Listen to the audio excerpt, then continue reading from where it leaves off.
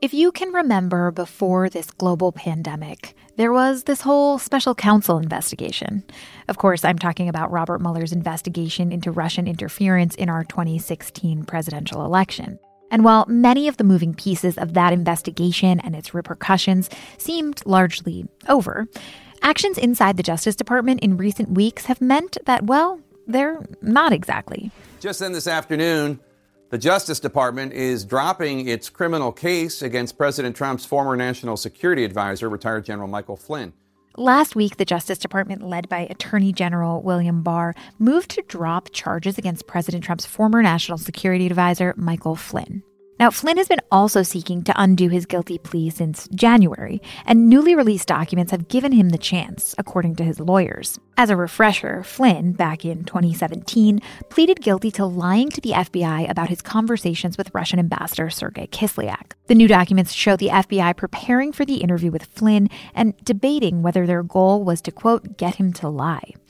Now, Flynn's lawyers call these documents stunning new evidence, while other legal experts say these documents merely show standard procedure for law enforcement officials when preparing for an interview.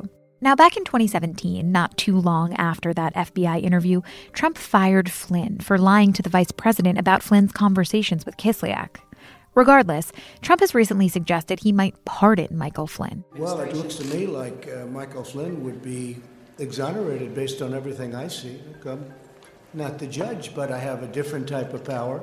A pardon that, of course, wouldn't be necessary if the Justice Department is able to drop the case against Flynn altogether. It turns out, as it often does in our complicated legal system, that dropping the charges against Flynn might not be so easy. A U.S. district judge earlier this week put the move on hold, making room for independent groups and legal experts to come in and argue against exonerating Flynn. And that same U.S. district judge even asked another judge, a retired one, to oppose the Justice Department in all of this. These legal battles bring our Justice Department into uncharted territory, with boundaries between the department and the president repeatedly tested. And, as these matters tend to go, this isn't the only news to emerge recently that shines a light on the relationship between federal law enforcement agencies and the President of the United States. But we'll get to that later. This is Can He Do That, a podcast that explores the powers and limitations of the American presidency. I'm Allison Michaels. Now, it's been a while since we talked about the world of the Russia investigation and the people involved with it on this show, so let's start with a refresher on Michael Flynn. Mike Flynn was a general, and he ran the Defense Intelligence Agency. Before that, he had overseen military operations in places like Afghanistan. That's Devlin Barrett, the Post's national security reporter who focuses on law enforcement. He's covered the Justice Department for decades. Devlin explained that as head of the Defense Intelligence Agency, Michael Flynn clashed with other high-ranking officials. Critics inside the agency at the time said that Flynn's management style was chaotic, and his plans often met resistance from both superiors and subordinates. And so he was pushed out of that job by Obama. Now, that was in 2014, long before Donald Trump would run for president. When Trump's campaign ramped up in 2016, Flynn began advising Trump on foreign policy. That role eventually led Flynn to a spot as Trump's very first national security advisor. And just 2 days after he was sworn in his new position, Flynn was interviewed by FBI agents. Mike Flynn was investigated for and ultimately pleaded guilty to lying to the FBI in an interview that took place essentially the first week of the Trump administration, when 2 FBI agents went to the White House to question him about his conversations with the Russian ambassador to the U.S., Sergei Kislyak. Mike Flynn was also under investigation for his work on behalf of the Turkish government, and he wrote an op-ed basically in defense of the Turkish position. And so he also had legal exposure to that issue. But what happened in the course of the plea, and this is fairly common in plea deals, what they essentially did was they cut a deal where he pled guilty to essentially the lowest charge, which was a false statement to the FBI. And so that was designed to be the resolution of all the issues surrounding Mike Flynn. It's a criminal investigation, so not just Russia, but also the Turkey issue.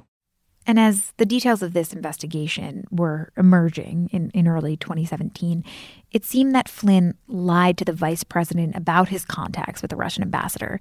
And then as a result of that, President Trump fired Michael Flynn, right? That's right. President Trump said he fired Mike Flynn because he lied to Vice President Pence. And that was the premise for firing Mike Flynn in February of 2017, when he'd only been the National Security Advisor for less than a month. It was the shortest tenured National Security Advisor in the history of that job. So you fast forward to late 2017, Mike Flynn enters a guilty plea to the charge of lying to the FBI, at which point Donald Trump emphasizes, well, I fired him for lying to begin with. And he shouldn't have lied, but it's a sad day, that kind of thing. And for some additional context to that, even though Trump fired Flynn at the time and was vocal about having fired Flynn and the reasons why, what has Trump's relationship been with him like since then? Does Trump consider him this disgraced former White House official or something else? So it's been a real intense evolution, let's say, in terms of both what the Trump White House has said about Flynn and what Flynn has said about Flynn. When the guilty plea was entered, Mike Flynn made public statements saying he wanted to do the right thing and was always interested in doing what was best for the country. So part of his deal to plead guilty was to cooperate with the Mueller investigation, and he did that. But what happened as time went on is that the Mueller investigation started winding down, and Flynn changed lawyers, and suddenly Flynn was very confrontational. His new lawyers were very confrontational to the whole process and basically sought out to unwind the plea. While that's going on, the president becomes a very vocal defender and advocate for Mike Flynn, basically asserting that the retired general, had been railroaded in some fashion, and that this was part of Special Counsel Robert Mueller's witch hunt, to use the president's language. But in regards to that initial plea, Flynn pleaded guilty to these charges, essentially admitting that he had in fact done the things that he was being accused of, specifically lying to the FBI. And was there evidence to support that had occurred? Well, the main piece of evidence is his guilty plea. Now, a federal guilty plea is a very specific thing. Most good judges will make the defendant not just say, yes, I plead guilty, Your Honor. They'll make the defendant explain in their own language exactly how they committed the crime. And that certainly happened in Flynn's case. So you have Flynn saying he lied to the FBI. You have the FBI agent's document record of that conversation, basically laying out the way in which Flynn lied to the FBI. And you had the judge pressing Mike Flynn, not at one hearing, but several, that he was in fact certain that he had committed this crime. And that was sort of the history of this case up until very recently. So let's talk about what's happened pretty recently. All of this brings us to last Thursday, on the 7th, when the Justice Department at the time moved to drop these charges against Flynn. So first, can you just clarify what moving to drop the charges actually means in this case, since it seems the Justice Department can't just unilaterally decide to drop the charges? So think about the way the court system works. What we had as of a month ago, let's say, was Mike Flynn had pleaded guilty. Mike Flynn's lawyers were arguing to the court, this plea should never have been entered. It was wrong because our client was set up by the FBI. Now, in that system, what would normally happen is the prosecutors would say, Your Honor, this person pled guilty to this crime. There's no reason for us to take it back. We don't know of any new evidence that would make us feel differently about it. But what happened here is very unusual in that the Justice Department said, over the objections of the actual line prosecutor who handled the case, actually, we believe this plea was wrongly entered. We believe this case was wrongly pursued, and we are asking the judge to dismiss the case entirely because we no longer have confidence that we can get a guilty verdict out of this if we went to trial. That's a huge reversal, and it's something you almost never see in the criminal justice system, especially the federal criminal justice system, and especially in cases where there's been a guilty plea entered. So it's a remarkable reversal on the part of the Justice Department, and a lot of folks inside and outside the Justice Department are very suspicious of the motives behind that reversal. At the end of the day, it's not solely the matter for the Justice Department to decide they don't want to pursue the case. If he hadn't pled guilty, if this whole issue hadn't been before a judge for years now, the Justice Department could just dismiss pending charges and it essentially would all go away. But that's not where we were. We were in a situation where a guilty plea had been entered. Mike Flynn had basically been judged, convicted of this crime. And now the Justice Department is saying to the judge, you need to just toss this whole thing because the whole thing's invalid. And the judge has some authority here to either accept that advice or reject it. What's Flynn's argument for why he pleaded guilty and has now seemingly changed his mind? Flynn's argument is that he assumed that there was a valid investigation into his conduct and others' conduct, and that he was guilty essentially of making a mistake, being wrong. To be honest, the new Flynn defense has never really attacked the core substance of the guilty plea, which is this question of the lie. They've really spent all their time and energy arguing it doesn't matter what was said in the interview because the setup to the interview, the things that happened that created the interview were shady or suspect or corrupt. So they've made this argument, and now you see that the Attorney General agrees that essentially the whole premise of the Flynn investigation was corrupt, and therefore it doesn't matter what he said in the interview. That's the core of their argument. Even though Michael Flynn has admitted in court under oath 3 times before 2 different judges that he says he did lie to the FBI. Right, and so all the people who are suspicious of what Attorney General Barr did here argue, okay, well, if that's what Michael Flynn says, then the question is very simple. Was he lying when he entered the guilty plea, or was he lying when he talked to the FBI? Because it has to be one or the other. That is a very common sense approach to the frankly bizarre situation we find ourselves in legally. But surprise, surprise, the court system is actually fairly complicated. And there is a universe in which you could argue that there is not a legal basis on which to prove that he has to have lied in one or the other. But I think it's super interesting that with pulling back the guilty plea or trying to pull back the guilty plea, what they're really doing is exposing this inherent contradiction, which is the lie? Which time was he not telling the truth, in the interview or in the guilty plea? And you've definitely touched on this, but how unusual is this, both for the Justice Department to seek to undo a guilty plea and for a defendant to sort of withdraw their own guilty plea? It's not that unusual for a defendant to try to withdraw their own guilty plea. It's rare, but it does happen. Oftentimes that happens because the cooperation deal falls apart. For example, in a sort of typical withdrawal of a guilty plea, a defendant will offer to cooperate and plead guilty.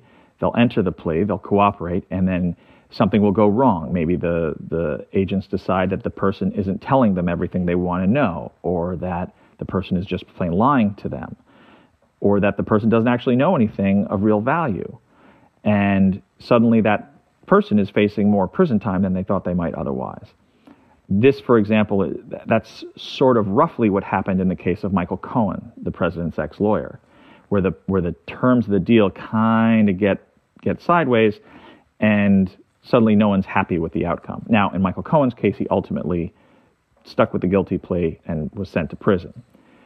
But here you have another degree of weirdness to it all, which is that in this case, it's the prosecution itself that is saying, actually, we want to pull back the guilty plea. We think the process was corrupt from the start, and therefore the whole premise of this investigation was not kosher, and therefore the whole thing should be tossed. Now, what I personally find amazing, having covered federal law enforcement for decades now, this position by the Justice Department reads like a defense memo. It's not an unusual argument for defense lawyers to argue that the premise of an investigation was faulty. It's incredibly unusual for the Justice Department to argue it, and to argue it for the purpose of negating a guilty plea. The Justice Department's general view of guilty pleas is like, once the guy admits it, that's it. The conversation's over. There's nothing more that needs to be said. And in this case, with this defendant, they are taking the opposite approach. So let's talk then about the context surrounding this unusual decision. In March, Trump tweeted that he was strongly considering a full pardon of Michael Flynn. Why was the president considering this when Trump is the person who fired Flynn back in 2017 for lying to the vice president? Well, I think you have to keep in mind there are 2 ways to think of political corruption cases, which this is essentially a political corruption case. One is the political realities of any investigation, and the other are the legal consequences and legal risks of any criminal investigation. And so I think what Trump did at the time that Flynn was fired and leading up to his guilty plea was basically just cut his ties with Mike Flynn and say, you know what, you're in trouble. I don't need that dragging me down politically. I want nothing to do to you. But what changed over the course of years is that Flynn became a kind of cause célèbre on the right for those who hated the Mueller investigation, thought it was unfair, thought it was, in some cases, corrupt in their minds. And Flynn became a kind of poster boy for that view of the Mueller investigation. And as the president's supporters came to fairly vociferously support Mike Flynn, Trump, too, came to a place publicly where he was dangling a pardon on a fairly regular basis. Now, what's interesting about what the Justice Department does is that if the judge upholds it, the president will never need to issue a pardon for Mike Flynn. The decision to try to undo the guilty plea by the Justice Department in some ways takes the Flynn pardon question, both the good politics and the bad politics of it, off the president's table. But all of which is a very long-winded way of saying, at the point when the president decides that he is going to start publicly advocating that Flynn was railroaded, it's now politically beneficial to him and his base to make that argument. And it wasn't, in the early days of the Flynn case, it wasn't always seen as politically beneficial to defend Mike Flynn publicly. Given those political dynamics, there have been concerns in the past raised about seeming attempts by the president to pressure the Justice Department to carry out some of his political wishes. What does your reporting show in this case? Well, I think what we don't know is what exactly were the conversations inside the Justice Department leading up to the decision to file the motion seeking to undo the guilty plea. We know that the political leadership at the Justice Department made this decision. We know that the career prosecutor involved in this case on the line level who'd managed it for a long time disagreed with the decision. What we don't know is what the precise nature of those conversations were that led up to that, and we don't know how vociferous those back and forths were. We do have one other instance, though, that sort of gives us some suggestion as to how this might have gone down, which is the Roger Stone case. In the Roger Stone case, you saw a very similar thing in the sense that the line prosecutors made a certain sentencing recommendation for Roger Stone, a close friend of the president. The political leadership at the Justice Department overruled that and decided to essentially water down that prison sentencing recommendation, and the line prosecutors left. And that was a very messy, nasty internal argument. Here on the surface, it's been a cleaner disagreement, but the disagreement is still very stark. And I think part of what remains to be understood and discovered, possibly through the court system, is exactly how intense was this disagreement, exactly how did that play out behind closed doors inside the Justice Department. And Devlin, believe it or not, we haven't even gotten to the part of this story where the U.S. District Judge said in an order Tuesday that the Justice Department's effort to drop this case was being put on hold to give people room to argue against it. So this is among the latest developments in this story. Can you explain what the judge in this Michael Flynn case is essentially saying and whether or not it was what the Justice Department was expecting at this point? Right. So remember, the setup we have coming into the week is that the prosecutors have filed this motion seeking to dismiss the case. It's up to the judge to decide what to do.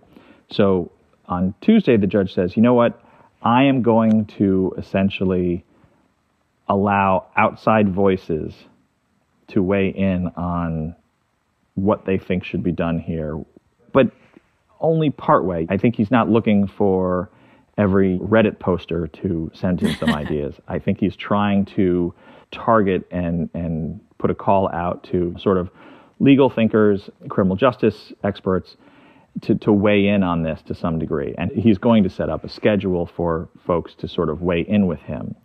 And look, it's a very strange situation in the court system because the court system, the entire court system, especially in the criminal justice world, is based on an adversarial process between the prosecutor and the defense. What we have now is a very unusual circumstance in which the prosecutor is basically adopting the arguments of the defense. And there's some reason to believe that there is not agreement among the world of prosecutors on this case that that was the right thing to do. So the judge is basically looking around for, would anyone like to weigh in now that we do not have a traditional adversarial court process? And that judge, Emmett Sullivan is his name, has now gone so far as to appoint another person, a retired judge, to oppose the Justice Department's efforts to drop the case. What is this new judge expected to do or to consider? Well, picking John Gleeson is a super interesting choice on the judge's part. And just the act of appointing someone outside the system to play this role is an incredibly important moment in this process because, again, we're getting further and further into a sort of uncharted legal waters with this whole Flynn case. And so Judge Sullivan has decided that this retired judge, a judge from New York named John Gleeson, should basically come in and take on the position of arguing that the case should not be thrown out and Flynn may have committed perjury in his guilty plea. Again, that gets back to what I was saying about you either lied in your guilty plea or you lied in the interview. It's got to be one or the other. So you put all that together, and what you have is a situation where the judge has now appointed John Gleeson, an ex-judge, to take on essentially the job of a potential prosecutor, because clearly Judge Sullivan clearly thinks he doesn't currently have anyone performing the prosecutor's role in this case. What's really interesting about John Gleeson, though, is that, one, he is a kind of legend within federal law enforcement in that he, as a young prosecutor, he was the person who put John Gotti away. John Gotti being the mob boss who killed a lot of people and evaded law enforcement for a long time. And people thought he was untouchable, the Teflon Don, that sort of thing. And John Gleeson was the one who sent him to prison for life.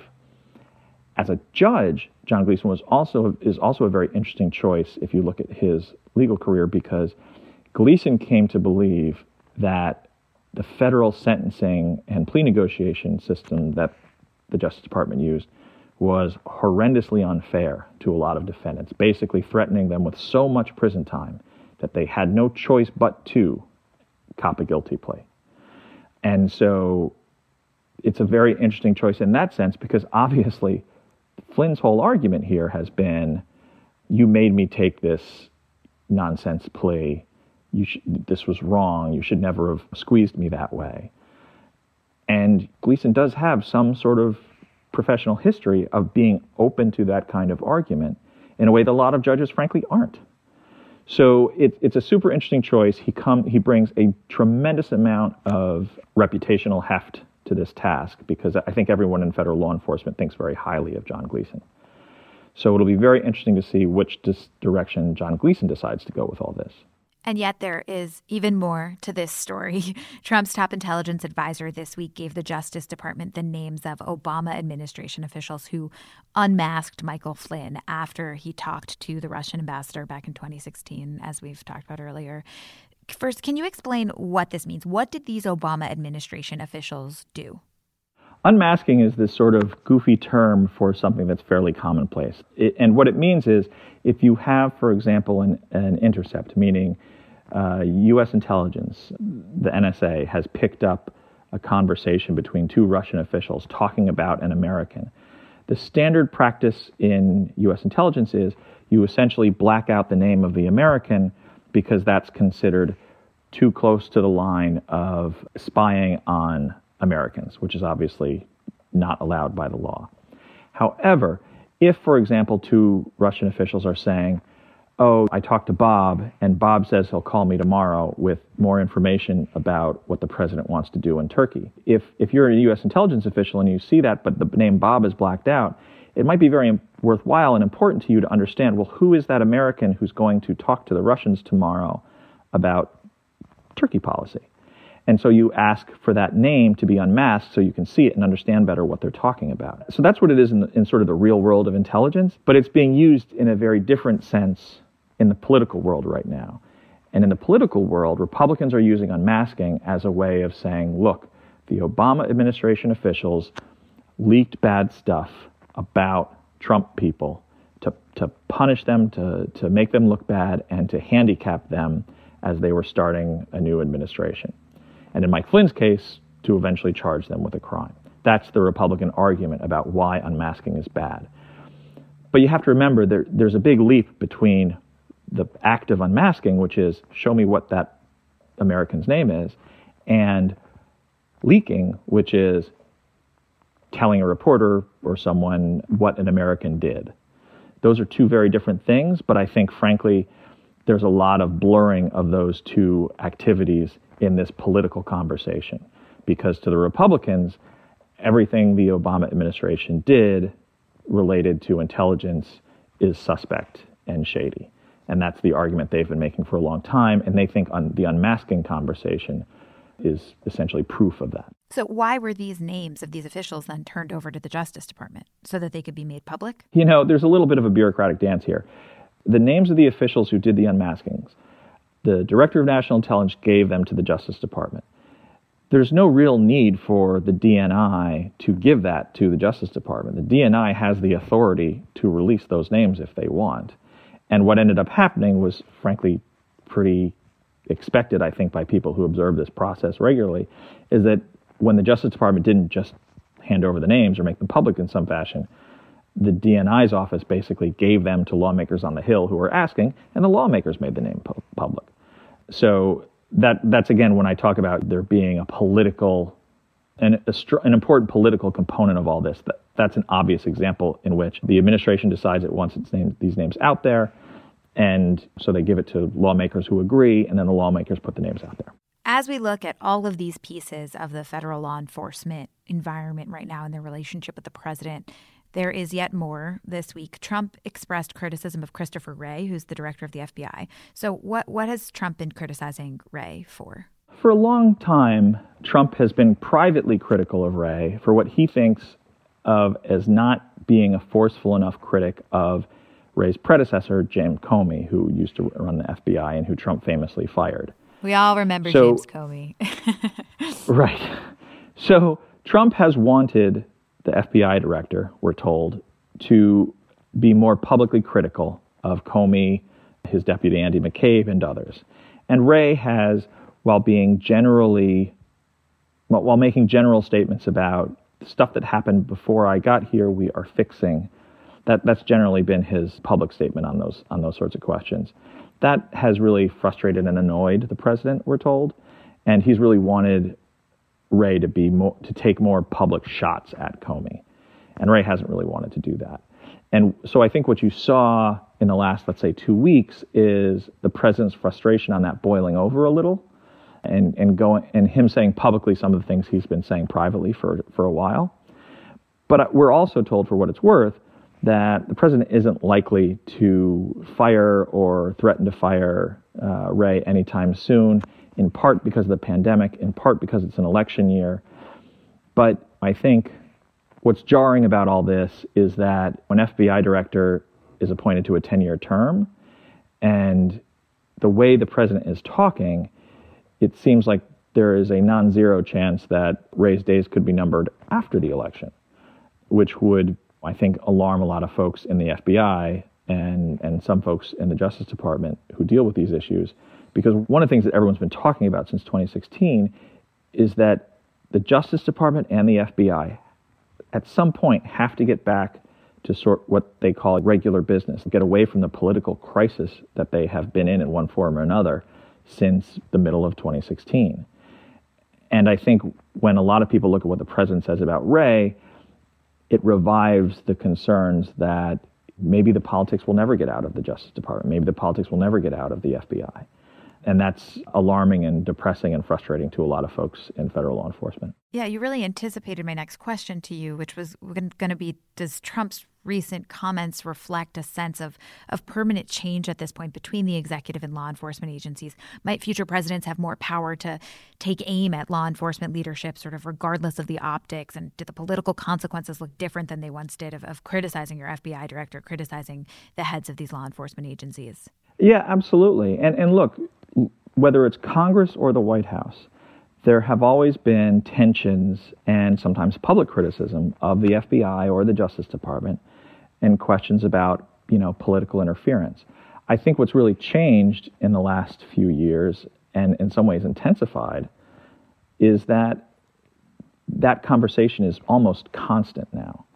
It's hard to go a week in Washington anymore without having some sort of very hyperactive political conversation about possible malfeasance, political malfeasance at the Justice Department or the FBI. And that is, I think, for the sort of institutional veterans, that is incredibly alarming and discouraging because it's not clear how you work back to a calmer, more rational place from where we are now. And certainly the Flynn case is almost a textbook example of how incredibly politicized these cases have become and these institutions have become in the current time. And to that point, you and I have had many versions of this conversation before. How much of what we are seeing between the president and the attorney general, by that I mean an attorney general that is seemingly carrying out the wishes of the president, how much of that is standard operating procedure for this relationship versus pushing boundaries in an unprecedented way? I think it is pushing boundaries. I think you have a situation where there is now almost a baked-in suspicion of decisions that are made. And that doesn't mean there was never any suspicion before of certain decisions. But I think what's striking to me about the current environment is almost everything that happens comes now, in a lot of cases, comes now with essentially a political audience for saying it's crooked or a political audience for saying, finally, they're going after the corrupt ones. And that is just different. That is just substantively different than how DOJ and FBI have historically functioned. Not to say that there weren't flashes and moments of this, but I think the constant and front burner nature of it now is just different than it used to be. And my last question for you, you've covered the Justice Department for a long time. Have any of these recent events revealed new vulnerabilities or flaws in our system and the way it operates, specifically at the Justice Department? Well, it's an interesting question. I think there is always a tension between the political part of government and the law enforcement part of government. The mixing of those two things, as we've seen this year and in the last few years, I think is bad for everyone involved. I think it makes politics harder. I think it makes law enforcement harder. But it also seems to be a process that no one seems to be able to extricate themselves from. And I do think it's changing how DOJ operates. And it's hard to see quite how DOJ goes back to sort of extricating itself from daily political fights on the Hill or daily political fights with the White House. The longer you do this, I guess what I'm trying to say is the longer you are in that situation, the longer DOJ and the FBI are in that situation of just constant political fighting, it strikes me that it's going to be harder and harder for them to get out of it. Devlin, thank you so much for your time. Thanks for having me.